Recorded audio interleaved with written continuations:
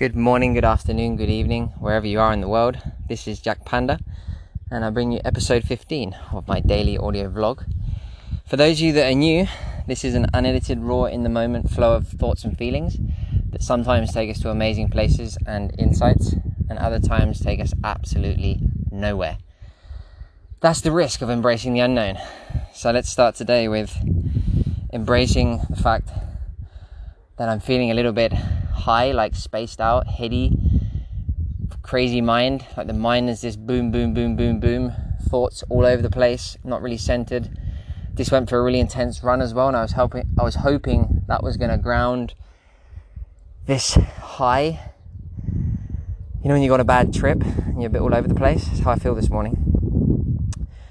And I had a lot of fruit, a lot of sugar, so maybe that's to do with it. I don't know.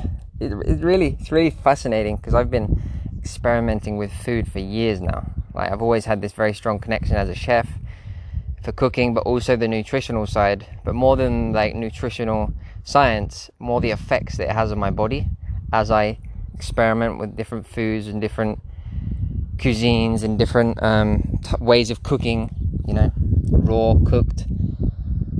And one thing that stuck with me, and it has done since I learnt it, was macrobiotics, and more importantly the yin and the yang, the Tao, the energy or the nature of the foods that we consume, and the effect that then has on our body. But this principle of the Tao, the yin and the yang, we can also see in every other aspect of our lives. For those of you that don't know what it is, I'll give you a simple example. When it's winter time, which is yin, cold is yin, and we go outside, maybe we go out with a short sleeve t-shirt and we feel the cold, so spontaneously and naturally we put a coat on, which is yang, which warms us. So there's this natural balancing out of the two energies in life, in everything, okay? We can see this in food and diet. When we eat something savory, really savory, then our body craves something sweet to balance it out. And this with every aspect. When it comes to emotion, moods, we can observe it, and it's very useful to observe because it can give us a clear understanding of what's happening in the moment, and why we're doing certain things, why we have a certain craving. Why am I craving this? You know, there's something in your body that's trying to balance something out. You know. And this makes me think of when I was vegan and I was really stuck in my beliefs and my dogma and the moral stance of being a vegan. My body was really craving animal products, and I could only hold on to, like, I could only stand up and like push these cravings away for so long until they were so strong that I gave in. And then as soon as I ate what my body was craving, there was this peace again, you know. And it goes back to that same principle of yin and yang. You know, this morning, for example, I ate lots of fruit, which is yin. So on a plant, for example, the root is the most yang part of the plant. The stem is slightly more yin, and then the flower and the fruit is the most yin part. It's nearer the sun, nearer the ground is more yang, nearer the sun is more yin. So the fruit is the yinnest part of a plant. So fruit is really yin. The winter is yin and summer is yang. So if we eat a lot of fruit in the winter, for example, which naturally it doesn't grow in the winter because of the climate, and naturally we're not supposed to eat it, and we wouldn't normally eat it. We wouldn't have eaten it in the past because it wasn't growing, so we couldn't forage it. But nowadays we have fruit all year round, and we tend to eat fruit in the winter. So what effect is this having on the body? What imbalance is it creating? Obviously, in today's world of abundance and having everything at all times is gonna fuck with this law of duality, and maybe we will transcend it. I'm not saying this is a law, an indefinite law of nature. Maybe the technological singularity will wipe duality out, you know, and we'll just move on to another paradigm that we have no fucking clue what it's going to be. Maybe, and I'm sure something like that will happen with singularity, you know, but that's to come. For now, we're still in this era of duality, and the yin and the yang and the Tao has been, you know, it tracks back thousands of years with traditional Chinese medicine and their philosophy and macrobiotics, and we've westernized the yin yang now, and we've kind of learned a little bit about it.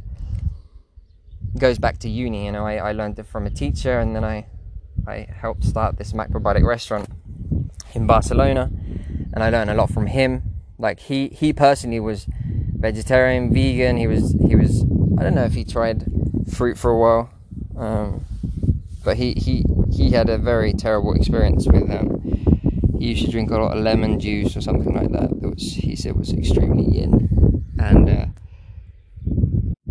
apparently it wiped out his kidneys and his adrenals, and his teeth started to rot. Anyway, a similar kind of story you hear from a lot of raw vegans or fruitarians that go that way and then come back and realize what they did and how they abused that law of duality. We think, our narcissistic tendency of today's world tells us that we create our own reality and we can do whatever we want. So if we want to eat fruit all year round and stick to that we can, but it's slightly very naive, in my opinion. I mean, maybe that narcissism will take us into singularity and I'll shut my mouth and we'll transcend duality. But as of now, like, we go back to this freedom within constraint. Like, we're always constrained by something. Even when we were living in nature, we were constrained by the climate, the food that's available, the land. We're always constrained by the environment, the world that we live in, the world that we're part of.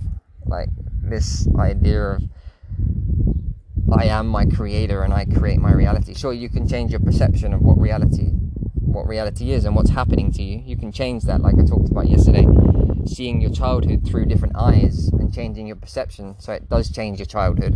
But there's certain things that we can't fuck with, and we just have to deal with that. We have to deal with that constraint, accept that constraint, and appreciate it, because we don't know what the fuck. We don't know anything. I mean, we know very little. We think we know a lot, but nobody really knows what this is, what life is. It's a big question mark. If you go deep, deep, deep, you realise that there's no answer to the question, and there's certain things you just gotta be okay with. You gotta be okay with that uncertainty. You need some level of certainty. That's why we have culture and we have community and we have beliefs and religions and all of these psychological structures that give us that certainty that we need to move forward.